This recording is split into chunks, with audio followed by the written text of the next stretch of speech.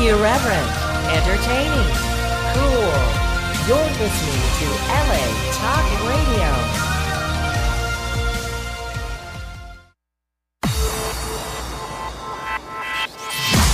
You're listening to Reza Riffs with Keith Reza and Alan Lee, right here on LA Talk Radio. Hey guys, welcome to the show. A couple announcements before we get into it. I'm going to be at the Irvine Improv with Jay Moore, July 26th to the 28th, so come see us. You can buy tickets at www.irvine.improv.com. And other than that, that's all I got. Now I'm going to introduce the one and only Alan Lee. Hello. Hello? Yes, hello. I'm glad to be here, and I don't have much to say other than I will be at the Tribal Cafe downtown, and I've been booked there for as long as I can take it. It's an open mic. Oh, that's great. Thanks for advertising an open mic on the radio. You're going to demean me. I'm not demeaning you. I'm just making fun of you. What am I supposed to do? All right. That's all I got. And we have a great guest here, guys. I'm going to introduce him, but I've always wanted to do this. You've seen him from the Mencia, The Heartbreak Kid, which is one of my favorite movies. That's a good one. And Disney's The Proud Family, the great Carlos Mencia. How you doing, Carlos? Hey, thank you. I'm good, man. I'm glad to be here, man. I appreciate it. Oh, appreciate it. Thank you so much for doing it. I love talking. I never shut up. Oh, please go on. That's what we're all about. You gave Alan Lee a scare because we were supposed to start at 2.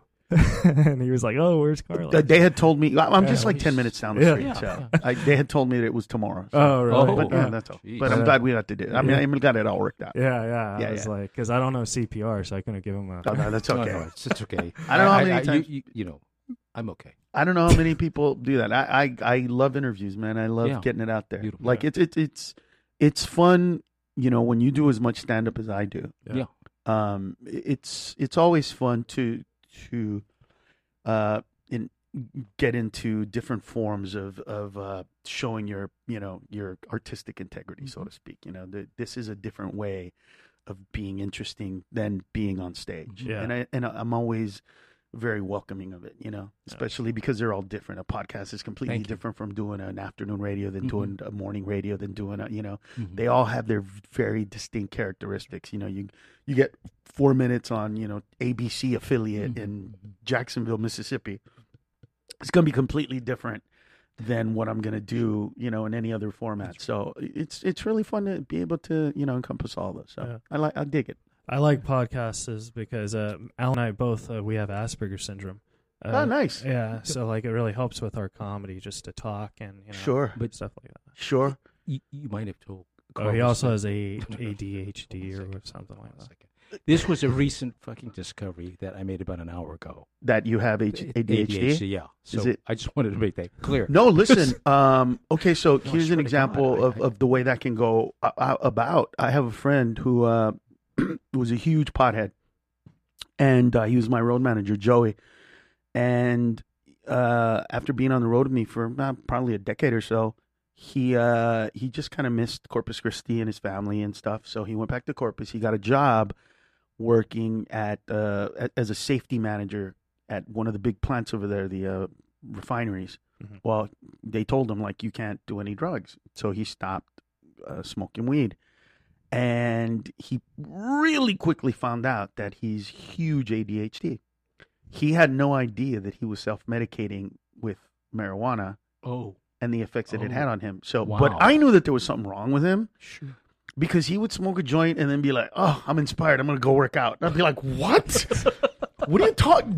Where are you going? What is wrong with you?"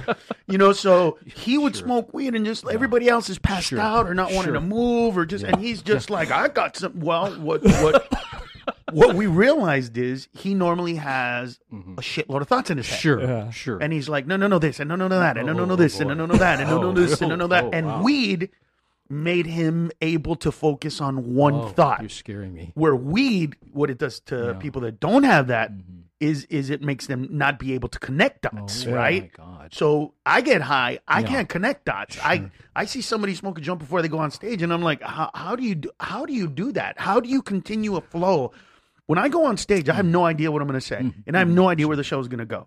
And every joke is kind of like look at it like a tree growing. It comes out, and there's the trunk, and then I tell a joke, and then I go, this branch got to go to the left because I got to make them go to the right, but I got to go to the left before I go to the right because you're not ready for that kind of joke yet. And then I go there, and then I inevitably come back, and then every little dot is like a bunch of arms that come out, and at the end you look at it and go, oh. It's a fucking tree. You know what I mean? Wow. But at first, it's almost like connecting the dots. But where those dots go, music to my ears. I don't know. I thought you were going to say something completely different. Like, so my road manager used to smoke pot. Now he doesn't. Then he started smoking crack or something. No. That would have been different. No, I was connecting it to the ADHD and the fact that he just, there's a lot of undiagnosed out there. Yeah. So, and then there's a lot of ADD diagnosis, which the reason why ADHD was brought up not too long ago is because the overdiagnosis of ADD, so that when people with the real came in, you know what I mean? Sure. It came in. It's kind of like people that say they're on the spectrum, but they're not. They're just weird, or different, or abstract. Sure. You know what I'm saying? Yeah. But they want that. They want to say that, like, no, I'm on the spectrum. And it's like, dude, being on the spectrum is a real thing. It's not just I feel uncomfortable around people. There's much more to it than that shit. Well, see, it's funny you mention that because now that I'm older, like, especially a lot of comics, they think, oh, he's not on the spectrum. He's just that weird guy, But it's like if you knew me when I was a kid, right? I was very nonverbal. Sure. And stand-up made me verbal. Right. And so like I still have a speech stutter and all that stuff. And sure. So like, but for you, it's not just a feeling. It's a part of your being. Yeah. And the difference is that, and I have family members with Asperger's, and we didn't realize that they had Asperger's until probably 10, maybe 12 years ago. So before that, we knew that there was something hugely different. Yeah. About this family member of ours. We just knew it. We just had no idea what it was. I met you like 8 years ago. You did a show for autism at the Fox Theater in Fullerton. Maybe it was 9 years ago. Yeah. So that's when I met. Oh, that's the first time I met AB. Yeah, that's right. I remember that show. Yeah. Nice. Tig was on that show. Yeah, I think so. Right. I remember George Lopez, not the famous one. George Perez. George Perez, yeah. Yeah, it was fun. That was fun, man. Yeah. God, I remember that. Wow, that's so weird. Yeah, so like I remember things like that. You know what I mean? Yeah. And like I also know like all the presidents. Like I could say George Washington to Donald Trump like that. Yeah, that's awesome. You know awesome. Yeah, it's in your head. I get it. I don't know any of their accomplishments, but sure. It doesn't matter.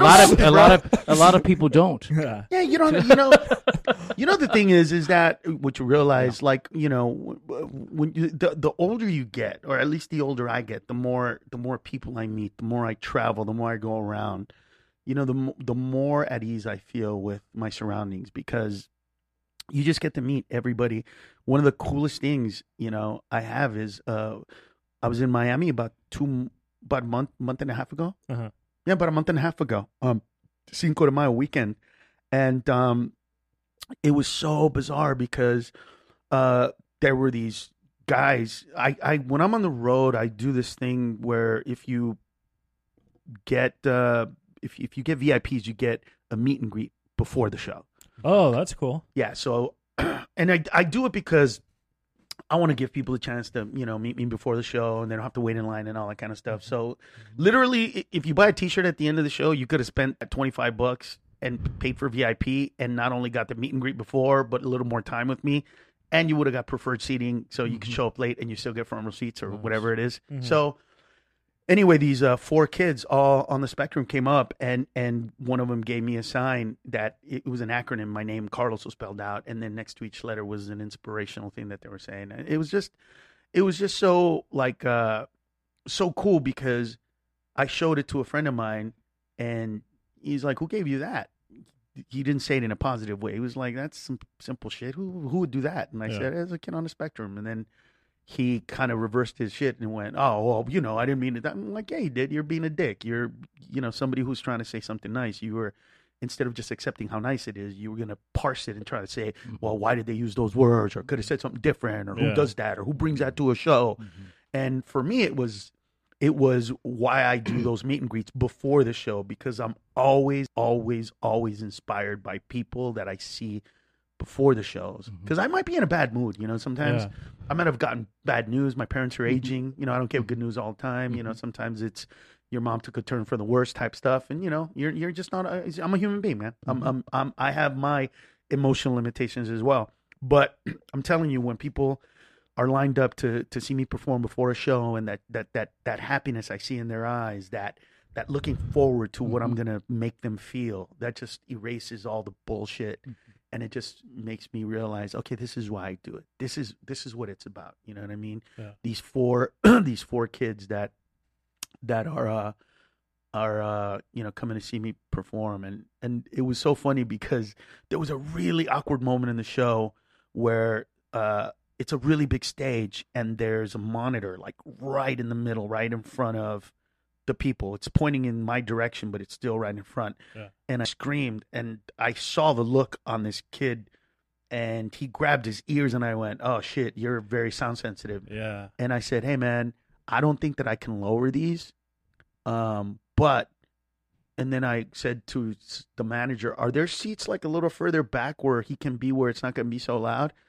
And and he was like, "Yeah, there are." And like literally as he said, "Yeah," before they are, the two kids got up and walked toward the back like immediately. And the whole audience was kind of like, what the fuck is going on here? And I said to him, "Oh, God, sorry guys, these guys are on the spectrum and they're very sensitive to sound. So they want to go to the back. They still want to watch the show, but they just don't want to be up here where it's, so loud for them." And then the other two were like, "No, we're good." And they stayed. And it was an interesting moment because half of the, a big portion of the audience had no idea what was going on. And they were just so freaked out. And the minute I said these kids are on the spectrum, like they all kind of were like, "Oh, fuck, what do we do now? Yeah. How do we react? What do we do?" And I was like, "Guys, it's the show's going to be fine, dude." It's just, he's like, his ears hurt. I saw it. I want him to have a good time. And then they moved on, and then everything was good, and the show was great. And I got a standing ovation, and it was an awesome show. But to me, those moments are interesting, not because of how I interpret them as much as it allows me to see how people are really feeling, because people's comfort or discomfort with regards to material says so much about who they are as a crowd, as a group, not as much as individuals. I tend to look at crowds as one big giant being, one big, homogenous, even though it's not, it usually turns out to be that way. It's the phenomenon of doing two shows in a row, and you do a specific joke in a specific way, exactly the same for both shows, and one kills, and the other one crickets, right? And that's because somehow, when these people got together, their energies converged into one big group, and they, for some fucking reason, all think this is funny or all think it's not funny. That's totally true. Don't know what that dynamic is, because it's not. I don't think that there's anybody in the world that can explain to you how that occurs.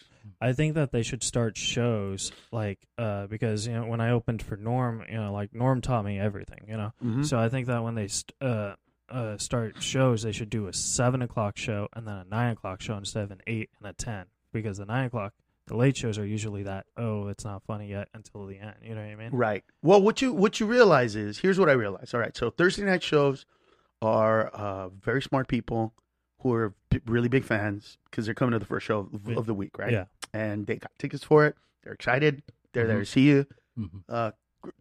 Good, like Thursday night crowds are really, really good introductory crowds to whatever city you're going to.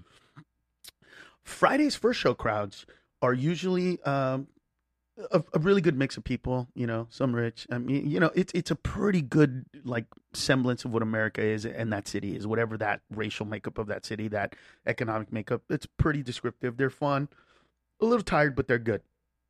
The late show on Friday is always the craziest show. Yeah. Because those people are tired, and if the show is late enough, if the show's at 10 or 10:30, they drank before they got there. Yeah, they had a drink exactly before they got like there. a yard house. Right. And then they have two drinks right outside the bar of whatever club you're at. So they're 3 drinks in by the time you get on stage, and then they're going to have 2 more drinks. Yeah. 5 drinks for the average person is a fuckload of alcohol. Yeah.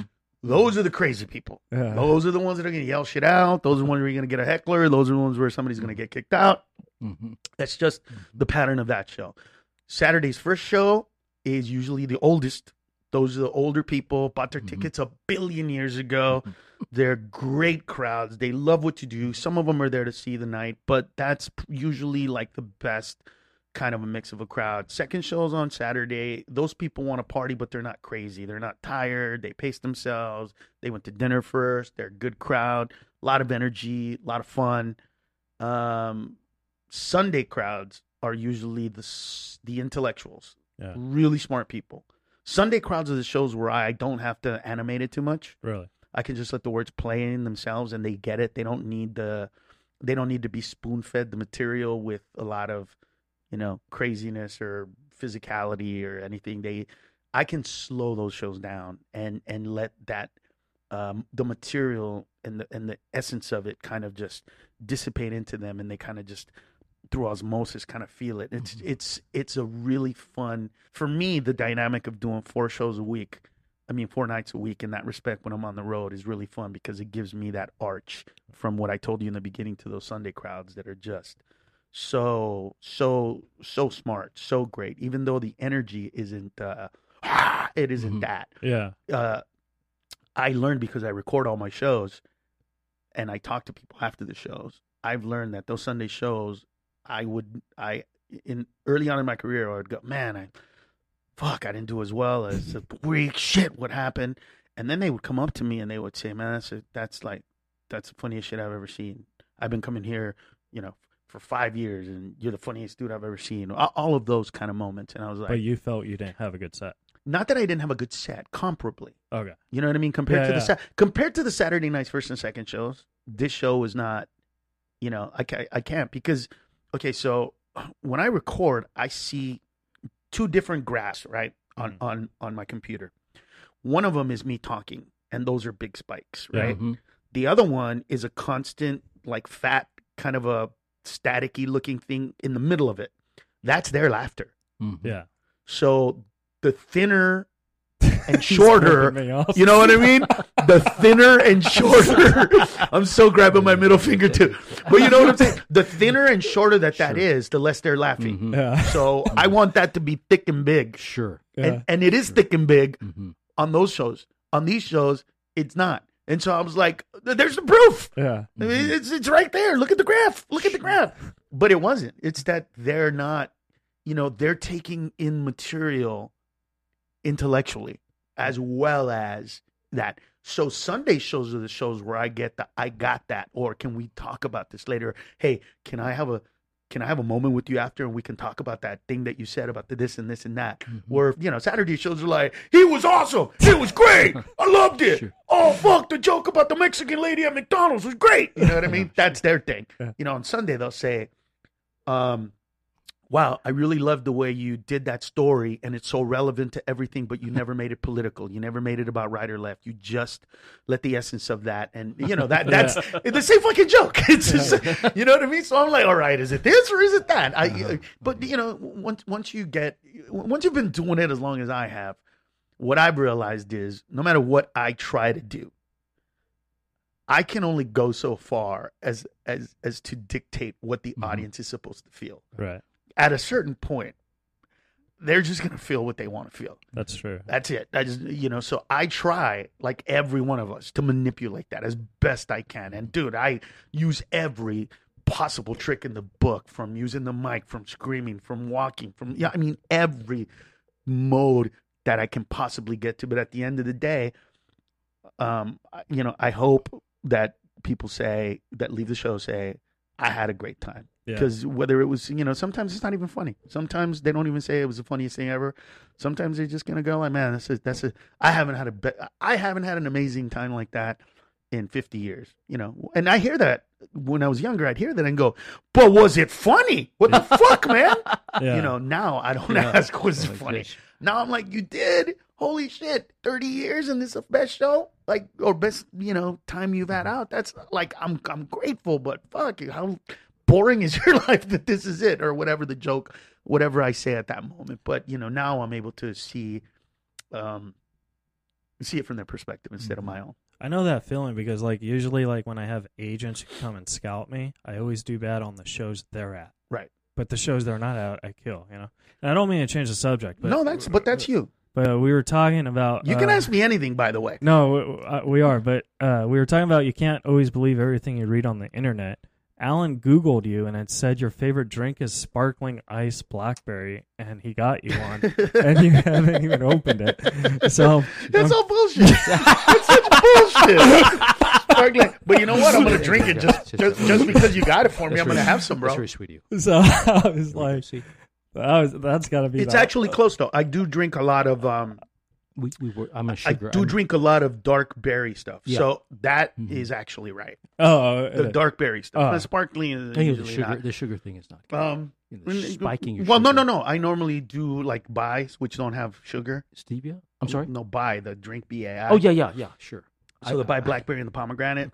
Yeah. I'll drink the pomegranate if I'm okay with the little tart because it's kind of tart. It is. And then Yeah. the blackberry is pretty sweet, so I'll do like so I'll do Yeah. that.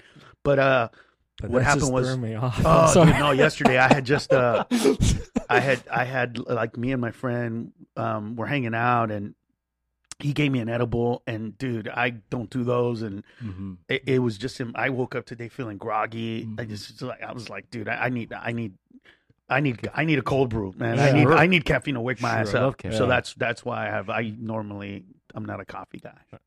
One question I did have for you is because I've listened to other interviews because I try not to like ask the same questions, but I just wanted. You can ask whatever you want, bro. I just wanted to because like you said when you first started as a comic, Eddie Griffin used to bump you at the store. Everybody used to bump me. Yeah. Everybody bumped everybody. Yeah, and then like when you started doing it, and then like with the whole debate that was going on, I was thinking, how do you feel as comics? Because like I try to put myself in that position, you know, like if you were to bump me, I would think in my head, okay, how do I want to be as good as you so I could not let you bump me. You know what I mean? Does that make sense? Yeah, but that's not the mentality. See, when I first started, it was Dice Clay or it was, Paul Mooney, and it was people like that who would come in, Martin Lawrence and, Arsenio Hall. Yeah. The difference was, when those guys showed up, I was unbelievably blown away by the fact that I was in the same business as them. You know what I mean? I was a door guy at the Comedy Store, but I was in the same business. What? Sure. I've been on that same fucking stage. Yeah. I'm probably going to go on after it like them. Like, holy shit. To me, and I thought the way you did. I felt like I can't fucking wait. Cannot wait till I get the chance to do what they're doing. Yeah. I cannot wait. I didn't mean like bumping people. I meant like going after. So like. No, I meant bumping people. Oh, yeah. I didn't mean that's that. what I meant. Oh, okay. But it was done to me, and I didn't think it was malicious. Right. Right? Because, okay, I thought differently than when I would bump people, they would say, why don't you just call? Right? Well, here's the problem. I called in and said to the Comedy Store, I might come in on Saturday. And they said, are you going to come in for sure? Okay. I said, I can't tell you 100% because, I'm going to dinner and some shit might happen at dinner and my friends might say, no, don't go to perform tonight. Let's go watch a movie or something. Mm-hmm. So, no, I can't tell you 100%. So then they said, well, we can't put you on schedule then. Because if we put you on the schedule and people call in and say who's there and we go, Carlos is coming in, and then you don't come in and they want their money back, we got to give them their money back. Right. So if you want to pop in, pop in. So that's what I would do instead. So I kind of tried to see if I could put my name on, but then I'd have to go, and then I'd have to, and I was just like, and to be quite honest with you, I was a very, very, very, very, I was so focused at the time that I didn't see their anguish or uncomfortable feelings. I didn't notice it. Yeah. The other comics, I really didn't. It wasn't. It just wasn't anything I was looking at or looking for. But I never thought. I didn't think at the time. Hey, look at these people, and they might feel weird because I thought, but I was them, and I paid my dues. I mean this is America. I'll give you an example. there's a big controversy about President Trump and whether what he said was racist when he told those 4 women of color, go back to where you came from, right? In America, that's what happens, right? You're here long enough, you basically get to say, hey, I've been here longer than you. I'm fucking American more than you. I mean, whether you agree with that or not, the whole point of that analogy is that's kind of how comedy is in that structure at the Comedy Store, in places where, they have that hierarchy. Once you've, when you've been on TV, you get in movies and you show up, a manager's going to run up to you and say, you want to go on? Yeah. It's just the way it is. Me personally, I did it, didn't give a shit. And, I was as abusive or more with the time than people before me. But I never thought I was doing it to such an extreme that it was going to lead to such animosity toward me. Yeah. But I do take responsibility for that. And, I think that the whole joke stealing shit thing was bullshit, but their hatred of me for, me bumping them and going on long, that was real. Yeah. And I can't, because for anybody that's listening right now that is yelling and screaming and saying it's proof and all that shit, listen, I've recorded every single show pretty much since 1994. If you have a comedian that you think has done a joke before I did, please tell me what comedian, tell me when they did it. Yeah. I literally have actual proof of when I did the shows. Like, they're archived. I can literally go back to 1998 or 6 or 5 or 2002 and go, oh, I remember when I first started telling that joke. And then I'll just go in the archives and look and at some point go, okay, I came up with it in the weekend I was performing in Arlington at this club, and that's where it is. And this is the day when did they start doing the joke. Yeah. So from that perspective, I there's always been it's always been a hard pill to swallow, because part of their hatred and animosity I get. Yeah. They just came from a different generation than I did.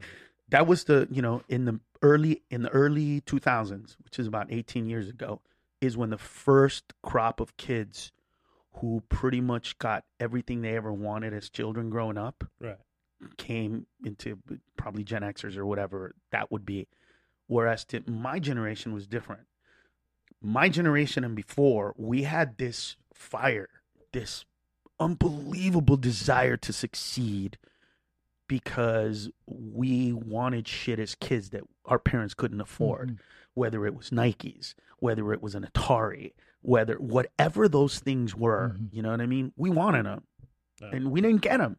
And so me and my friends, all of us, we were like, I'm not going to fucking be like that. And when my kids ask for a pair of Air Jordans because all the other kids have them and my kid wants it, I'm going to be able to give my kid that Air Jordan. And so the generation right after me, they pretty much all grew up middle class. Parents had money, not a lot, but enough to get them the shit that they wanted. And so when I first started getting into the place where I could come and bump people at the Comedy Store, at the Improv, at the Laugh Factory, I started getting young comedians that said, well, I'm on the schedule, he's not. What the fuck? I don't get it. They didn't understand the whole pay your dues shit. They didn't understand the whole, this is the way it works. They just said, wait a minute, I'm doing it right. I'm on the schedule. Why is this guy going on? And I didn't understand that at the time. I didn't get it, nor did I give a shit, to be honest with you. Yeah. Because for me, it was like, oh, you want to come play? Go fuck yourself. I don't care. I never really thought about it until, they were given a chance to say something positive, negative, or neutral about me. And so many of them went negative that I went, okay. When one person thinks you're a dick, that's one thing. When everybody doesn't like you, there's got to be a fucking reason for that. And so I had to, I had to do therapy. I had to look inside. It's been a long time, man. It's been a very difficult journey to get to where I'm at, because there have been moments of, suicidal thoughts, not lying to you, little tiny moments of homicidal thoughts. There were, and when I say moments, bro, like little moments. I mean, are you a Star Trek fan? The At show, all? Yeah, like The in the space, the original? yeah, the Star Trek, yeah, with the TV Patrick show Stewart. Sure. with Patrick Stewart. Yeah, not with Chris Pine. Okay, so in the movie, in the movie with Patrick Stewart. I don't know which one it is, but it's the one where we battle the Borg. Right. Mm-hmm. And Data pretends to be on the side of the Borg. Yeah. But then he betrays the Borg, and then they kill the Borg. And then Captain Stewart asks him, was there ever time where you actually thought about joining the Borg? And he said, yes. And he goes, for like 0.04638 seconds. Then he goes, trust me, for an android, that's an eternity. Yeah. So, you know what I'm saying? Like, Yeah. that's how I mean. Like, Sure. there are moments where I went, I'm going to fucking get a gun. And what the fuck are you thinking? Like, literally like that. Mhm. But there were, you know, there were times when I was just so down and so pissed. And, you know, it's really, it is a difficult thing to have put out as much material as I have, to have been doing this for 31 years, to have the fan base that I have, and for somebody that likes me to say to somebody else, you got to go see Carlos Mencia. He's funny as shit. And for somebody to just say one sentence and obliterate everything I've ever done in any way, shape, or form by just going, oh, whose jokes is he going to tell? Like, in just that one fucking sentence Yeah. just makes everything I've ever done meaningless, inconsequential, petty, shitty. And it's difficult. It's difficult to be a comedian because that's what we live by. Well, And have that. I think with me, because like, you know, with my autism and stuff, I am very black and white. I don't see shades of gray. Right. You know, so like I'm talking to you, and you know, I've met you a couple times, and you know, I could tell just by the energy you have a really good heart. Right. You know what I mean? And so when I got bumped by Amy Schumer at the Improv when I first started, and because she was doing a Comedy Central Sure. roast, and the Improv was telling all the comics on the show, you're not going up because Amy. I was like, I'll go up after Amy. I don't care. Right. You know what I mean? So I Right. still did because I just want to make people laugh. Sure. You know, and that's why so I've had those suicidal thoughts too, especially because like I'm not big. I'm just like Sure. just a feature comic. Right. I'll go to Arizona. I just did Arizona last week. Where? The House of Comedy, Uh-huh. Phoenix. Yeah. Have you done that room? I have been to that room, believe it or not. It is so awesome. Like Yeah. the energy. Yeah. Oh my god.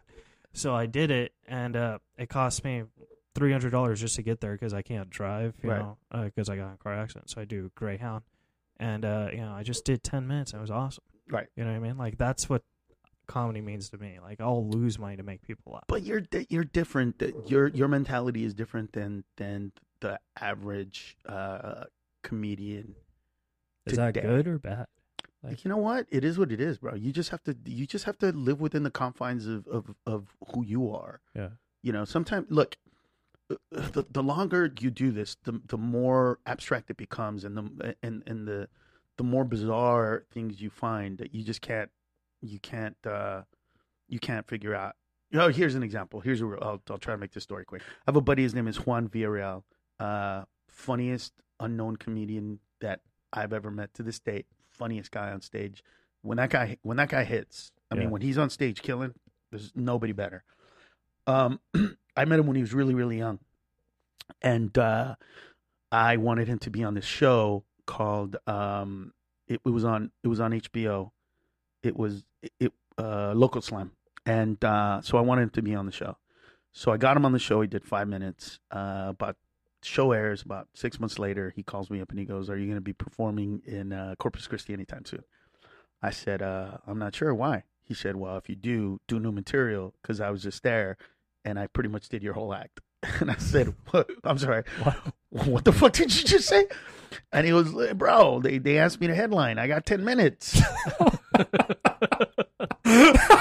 Like, you're my hero, so you know I did your shit. And my reaction was, At least he's fuck, honest. I go, you know what? I need to change my act anyway. Whatever. I don't care. Whatever. I legit was like, he's young, you know, whatever. I didn't really care. Well, what happened was, because he did that, he got picked up to do a USO tour. Oh. In the USO tour, people started coming up to him and going, "Dude, you're fucking funny as shit. Did you know that Carlos Mencia is doing your shit?" Oh my god! So he was so insecure about it that he was like, "That motherfucker instead of like saying no. So anyway, so that's that story. So cut to 20 years later, literally 20 years later, a guy walks up to him and goes, we were in Houston at the Improv.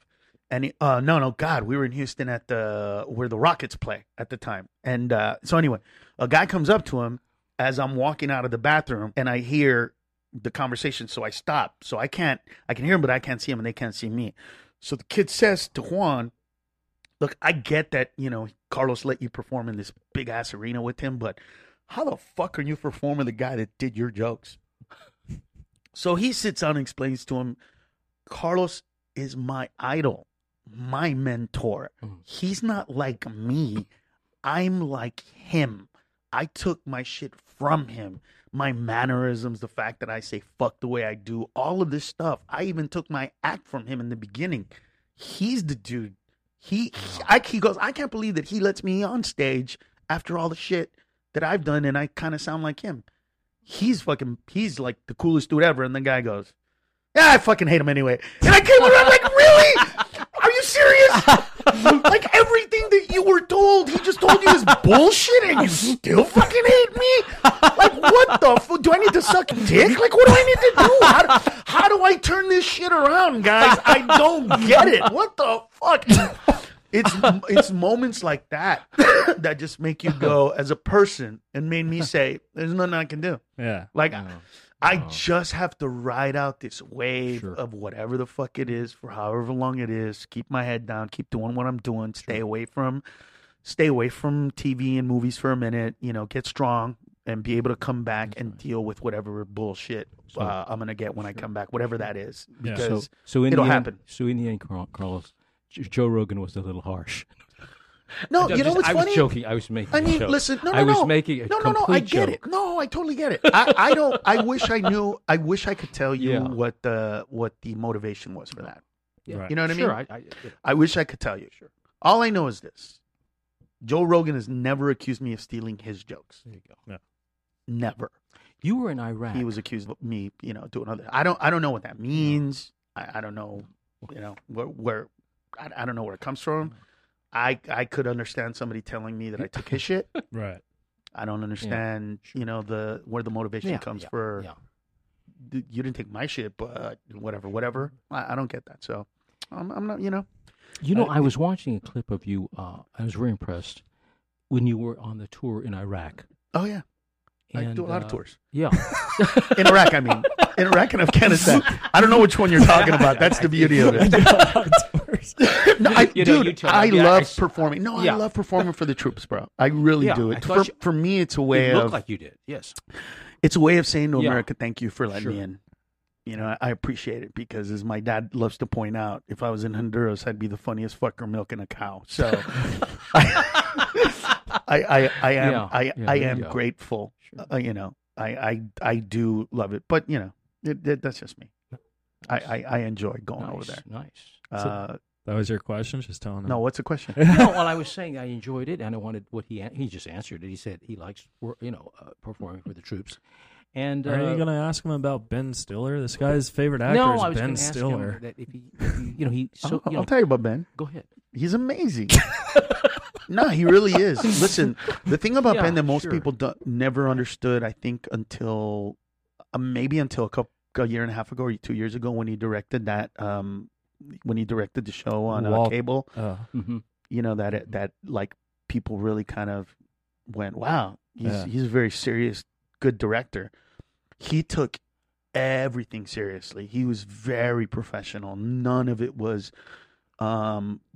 bullshit. And unlike the majority of comedians who, when we act, are very undisciplined, and we rely so much on, can I improv? Can I do this? Can I add this? He would just break down everything that he was supposed to do and how he did it.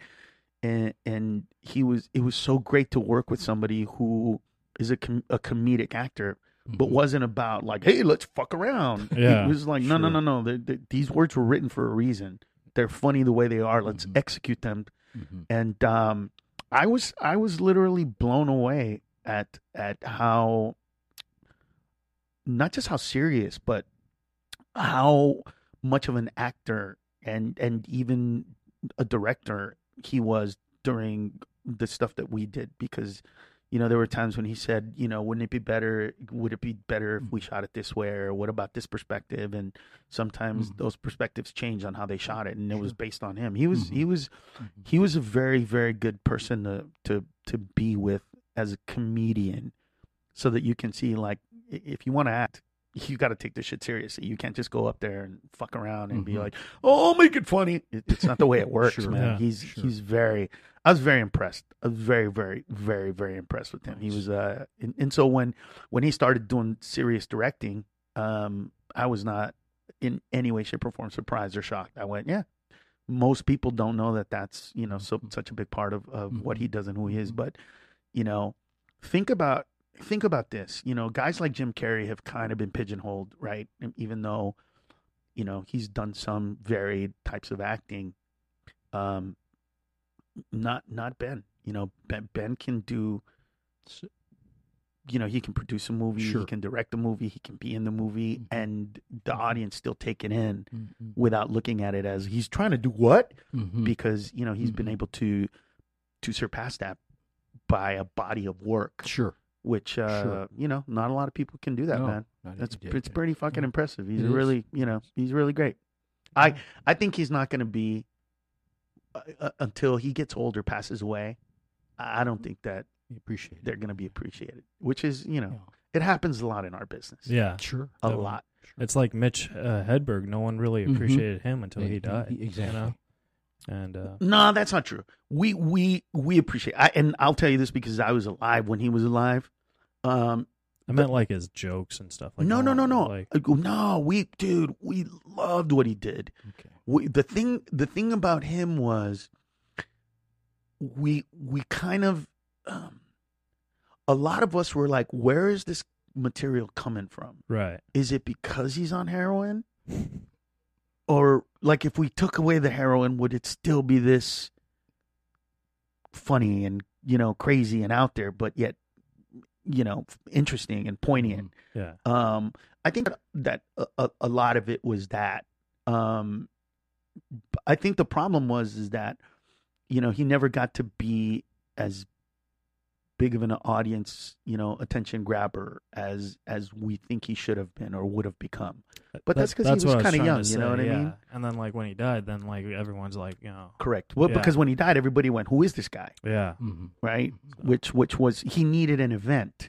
It's sad that the event was his death. Yeah. You wish that event could have been, a special or whatever that was to take him to that other level. But we always, and I mean the comedians that were doing stand up at the time that he was doing it, we always saw something brilliant in him. And, we just kind of, like I said, I remember having discussions with people about like, he's fucking crazy and weird and material is like abstract, but where is it coming from? So then when we would hear, "Oh, he's clean," we'd go, "Oh shit, is this stuff gonna be funny now?"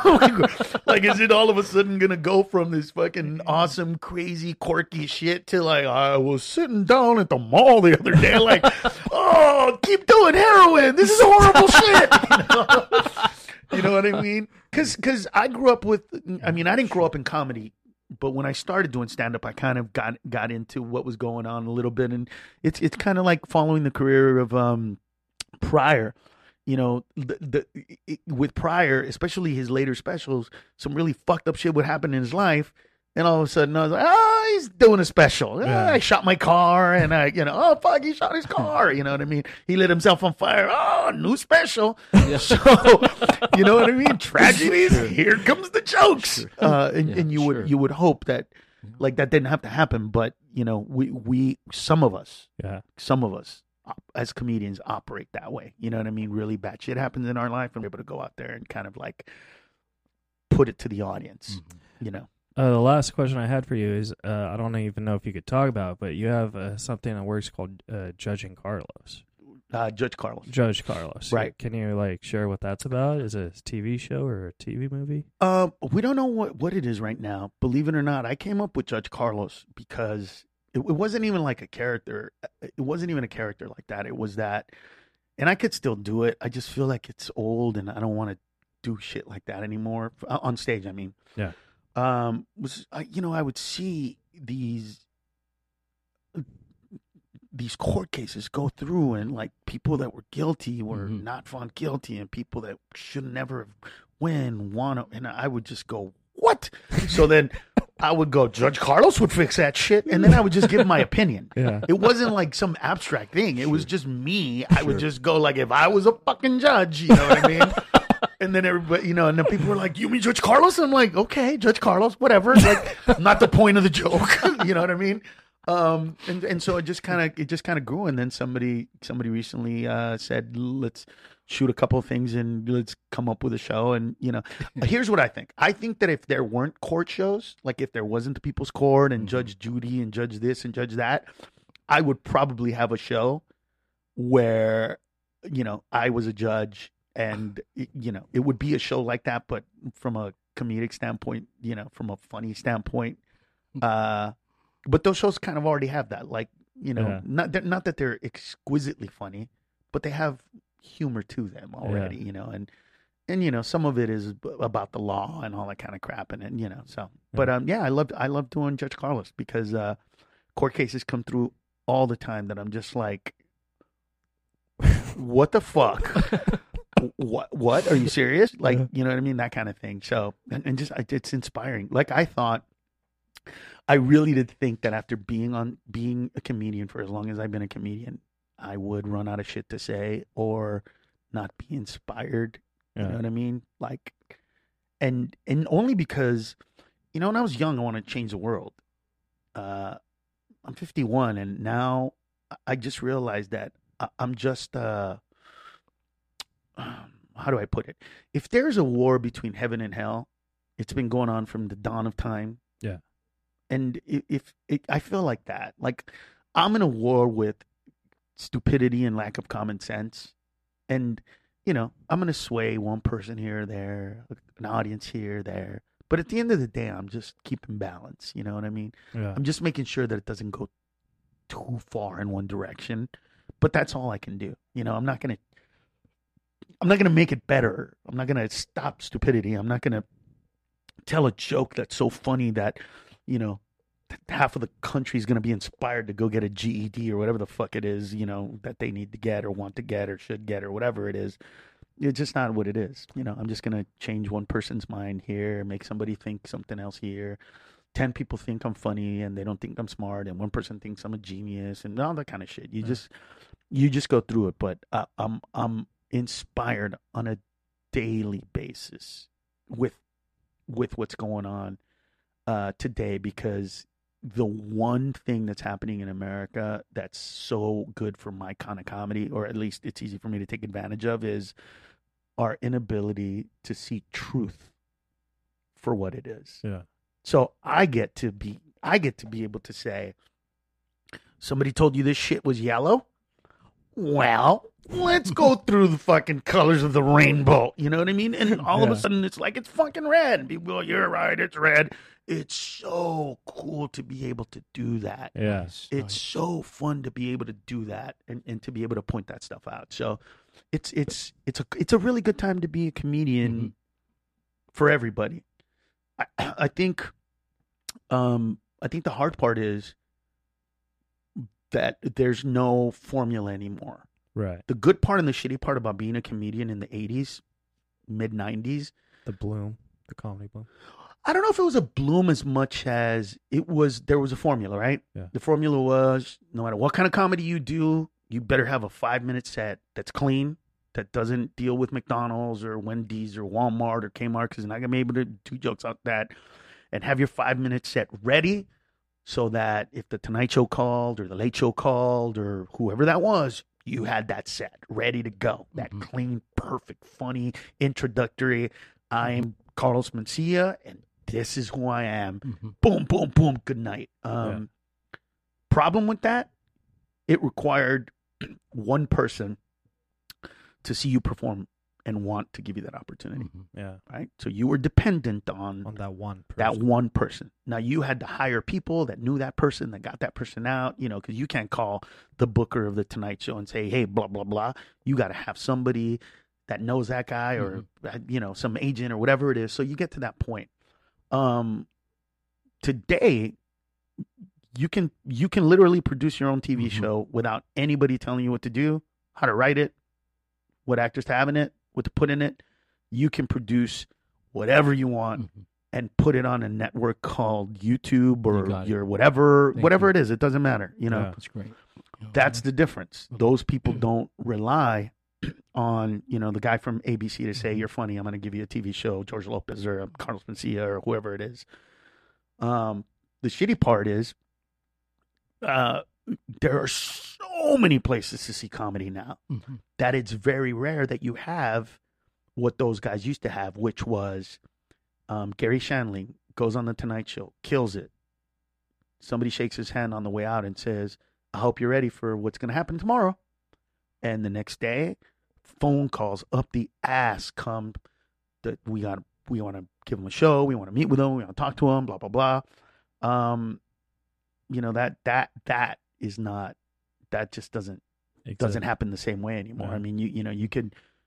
What happens today is Angela Johnson puts Bonquiqui on, and the Nail Lady, and it gets traction, and she starts selling tickets, ends up on, I think she was on Mad TV for a couple of years, and that 5-minute set propelled her to get to this.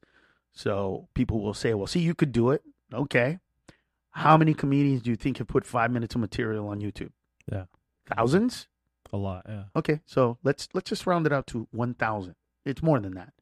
But if 1,000 of them put shit up there and one of them blew the fuck up, like huge, God, it's 0.0001%. It's nothing. It's insignificant. Yeah. So that's the difference. Now you don't need anybody to tell you what to do, but you got to go through the screaming voices of every comedic thing on YouTube, every comedic person on YouTube, every comedic person on Google, on Amazon, on blah, blah, blah, on blah, blah, blah, doing the same shit. You know what I mean? It's like podcasts. I mean, there was a time when, when you being able to say, I'm doing a podcast and I'm on the spectrum and I have Asperger's, you'd be the only person doing some shit like this. And people would be like, fuck, dude, have you heard of that guy? Blah, blah. And they wouldn't even know what you do, just the fact that you can have that. Today, you're one of a billion podcasts. Yeah. It took you 6 years to get you on here. You see what I'm saying? and by the way,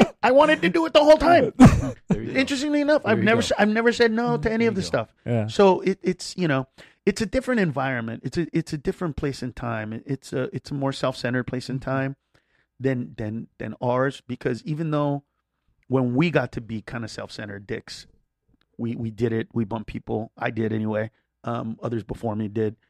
But we were also on the way to get there, okay with, paying our dues, so to speak. We were like, I get it. I'm just I'm an opener. I ain't nothing. I ain't shit. I will be one day. Yeah. It was something to motivate us. I know today, it's a different environment. And I think that a big part of my success as an older comedian right now, for me to be able to sell out a club like Brea, right, which I did a couple of weeks ago, or about a month ago, whatever it is. The new one? Yeah, the new one. Oh, that's a beautiful venue. Yeah. So for me, I haven't put out a special in 8 years. Yeah. Going on 9. My last special was in 2010. So for 8 fucking years, I haven't put anything out, and I can still sell those tickets because of how much I've kept up my stand-up roots. That's pretty astonishing for me. I look at that and go, wow, that's a huge accomplishment. Take that for what it's worth, and look at it from that perspective. I just I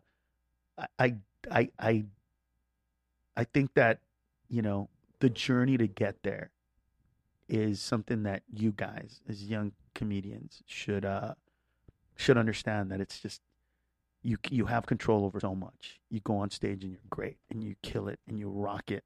And instead of being funny when those guys aren't there, you need to be consistently funny or find a way to make it so that you kill no matter what. And I have not seen the difference between your shows in one or the other, but just venturing into into the realm of I've seen a lot of shit in this world and stand up wise. Mm-hmm. When somebody comes to see you perform, people that know you are so afraid that they're not going to like you that they tell you that you should do all of this stuff so that they like you, or to change this, or to change that, or to move this, or to move that, or to pay attention to this, or to pay attention to that, or to get this, or to get that. I would say to you, dude, don't ever do a show, ever do a show for people that come to see you perform that are in our business. Yeah. The shit that they think is funny, personally, is never the shit that everybody else thinks is funny. That's nice. Think about it. They've seen a billion comedians. Yeah. You know, they're like us. They want to hear a joke like the fucking worst, wretched joke that is going to make audiences go, hey, fuck you. But they're in the back like, now that's funny. You're like, what? You know what I mean? Yeah. Sure. Do it. Sure. Well, Always do it for the audience, bro. Carlos, Get up on stage, do it for the audience, and I promise you the next time that they come to see you perform, ignore that they're there. Thank you. Do your show for the crowd. You will kill it. And then they're going to come up to you and go, dude, that guy was funny. You were really funny. Because they won't care about how they feel. That's not their job. Yeah. Their job isn't to put somebody on that they like. Their job is to put somebody up there that the world is going to like. I want to So mention your dates because we got the light, so we got to get out here. Okay. But these are just your California dates. You're going to be at the Ice House this weekend, July 19th through the 20th. Tickets at icehouse.com. And then you're going to be at the Irvine Improv in September 5th through the 8th. Tickets are on irvineimprov.com. Of course, you have other dates. I just want to just go to carlosmencia.com. Carlos Mencia. Yeah. And that's where the folks at home can follow. That's where everything is at Carlos Mencia or Carlos Mencia or / Carlos Mencia. Right. And if you don't know what I'm saying, you're just not an internet person anyway. So, what / Carlos? I don't get it. Yeah. So anyway. Well, Carlos, thank you so much for doing the show. Yes, sir. I want you to know from the bottom of my heart, you've helped a lot of comics, and you've helped me just by doing this interview. So thank you so much. I appreciate me it, as well. I listened to this. I was trying to soak this up with my ADHD. See, I can't even. I don't even know what I have. It's probably ADHD. Listen, you'll know. Okay, Yeah, so really quick, because I know we got to go. Okay. But you'll know. So here's the test. And it's an easy test. No, I won't give it to you. I'm going to tell you what it is. They're going to put you in front of a computer where numbers are coming down, not too fast, slowly. And they're going to go, whenever you see a 1, just push this space bar. And if you really have ADHD, you're going to push that space bar about 1 million times. Oh, yeah. Because here's what's going to happen. You're going to have your hand over it, and you're going to get anxious. And you're going to, where is it? And then you're going to hit it without wanting to, because your brain just, and then one's going to pass, and you're not going to see it. Oh. Because you're going to be thinking about other shit. You're going to go, what the fuck is this? Hey, where did I leave my keys? You know what I mean? And so you'll find out. Sure. There's a test. Sure. Ask your doctor. I'm going this week. So let me know what the test says, because that'd be so interesting. No, because I know I don't have it, and I did the test, and it was so. I was like, how the fuck did you fail this test? Yeah, dude, a star comes down, hit a fucking button. What are you doing? And I'm watching him, and he's fucking hitting the button, and I know it's coming. I'm like, dude, relax. He said, I was like, holy shit, you're fucked up, dude. Well, so hopefully you'll be fucked up. Carlos, oh my god, buddy. thank you, bye guys. Thank you, go. Carlos Let's Mencia. go. Bye. You're listening to Reza Riffs with Keith Reza and Alan Lee, right here on LA Talk Radio.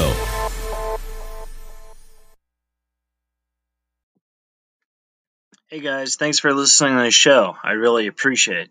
If you enjoyed it, please subscribe, rate, and review on Apple Podcast. Give us some feedback. Good, honest, terrible, doesn't matter.